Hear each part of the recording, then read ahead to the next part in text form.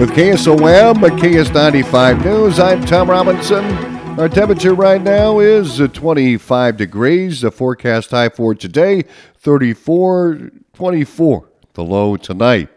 A California man fled and crashed his vehicle following a shoplifting incident in Creston. 24-year-old Wiley James Llewellyn of Riverside, California, was inside a Walmart and took off to his vehicle following a shoplifting incident. Llewellyn fled the scene in his 2005 Chevy Cobalt, traveling northeast through the parking lot at a high rate of speed.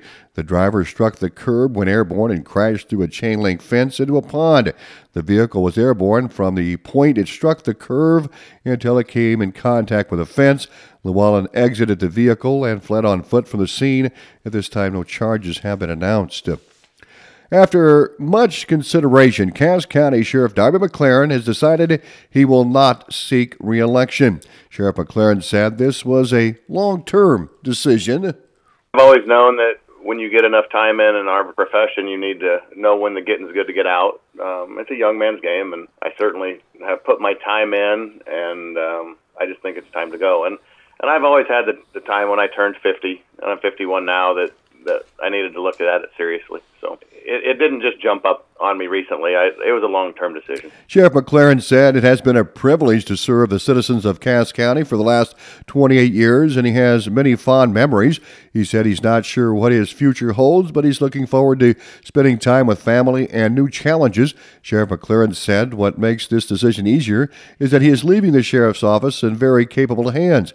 Cass County is fortunate to have a dedicated staff with 125 years of combined experience, with several people qualified to step in and take the lead, unquote. Now, Chief Deputy John Westring has decided to run for sheriff. I'm excited for John. I'm excited for what he can bring to the office. And more than that, he's got good people with him that know how to do the job they're doing. The years of experience, when I was adding those up, it was astonishing.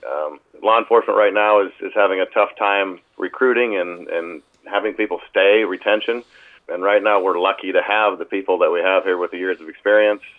When I leave, it'll be seamless with John or whoever else decides to run. But I'm not worried about that, so it does make it easier. Sheriff McLaren thanks his wife Mary and his family for their patience and support over the years. 3 new members attended the inaugural Atlantic City Council meeting last evening. Mayor Grace Garrett welcomed Ward 1 City Council person Emily Kennedy, Mike McDermott in Ward 3, and Sean Sarsfield in Ward 5. During the business portion of the meeting, the council approved the First Whitney Bank and Trust as the city's official bank and approved the Atlantic News-Telegraph as the city's official newspaper for publication. Now, Atlantic City Administrator John London stepped to the podium and reported the city's health insurance renewal will come out next week. He said the city is tracking similarly to last year, which rose 6.4%. I'm not really sure what that means in insurance lingo, if that means we'll get the same increase or it's going to be no increase. I don't know. We were 6.4 last year. It could certainly have been worse, but still higher than I'd like to see. Lund received some good news from the local option sales tax figures for November and December, showing an increase of 2.7% over last year. He says the 2023 holiday season brought in $243,094 compared to $236,550 in 2022. Holiday shopping in Atlantic went pretty well. Lund says the assessed valuations rose 25% to $402,750,781. Lund says this increases the city's maximum borrowing capacity and drops the debt-to-value ratio, which is good. Lund says that is where the good news ends. He says the city will receive $34,323 in new general fund dollars, which he says is very low for a reassessment year. The fiscal year 2024 budget is a little over $4.2 million. Now, last spring, the Iowa legislature passed a $100 million property tax cut into law. The new law requires local governments to use surplus revenue to lower their levies. This means if value rates rise, the levy rates will fall. This will cause local governments to sharpen their pencils regarding budgeting. Atlantic Mayor Grace Garrett. We will do our best to manage what we receive, and we will begin to evaluate and move forward in doing the best possible budget we can for our city. Lund did say a footnote to this will not affect the city's economic development projects this year. He says, yes, this will affect the city's business operations, but the property tax cuts will not affect economic development as far as planning for growth. A proposal to reduce setbacks for the wind turbine project in southern Ottoman County will be the topic of a Planning and Zoning Board meeting this afternoon. The Ottoman County Board of Supervisors has been fielding requests to increase the setbacks between the turbines and dwellings. The Board of Supervisors recommends a 1,250-foot setback for participating landowners and a 1,750-foot setback for non-participating residents. Ottoman County Supervisor Vice Chairman Doug Sorensen says the public is invited to attend the meeting at 1 p.m. in the Supervisors Boardroom at the courthouse. If there's people who want to comment on that, and I'm sure they do, I want to be as transparent as I can. The setback in Ottoman County is currently 1,000 feet. The previous project was 1,200 feet, the standard throughout Iowa. Now, the supervisors had received requests to go as high as 2,500 feet. The proposed project is for 66 to 100 turbines. The sign-up has started. Construction will begin in 2027-28. Pottawatomie County Board of Supervisors on Tuesday approved the Secondary Roads Department's road improvement policy. Mandy Billings reports. The policy states Pottawatomie County desires to uniformly participate with property owners who seek to improve their road by petitioning for a secondary road assessment district or a special secondary road assessment district. This type of petition is a proposal by property owners to pay some or all of the costs to improve a county road along their property. Board Chairman Susan Miller said she took this out for a test drive on a street in Carson where she knew the property owners and the lay of the land just for hypothetical reasoning. And just putting it into that spreadsheet and working through it, John and I discovered all kinds of strange scenarios that could come up.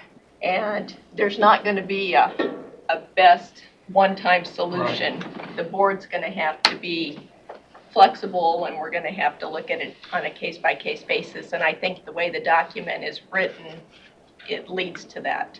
That's per state code, right? Per state code, yes. The procedures state that interested parties should contact the Secondary Roads Department for assistance in meeting the petition requirements and to request a pre-petition meeting.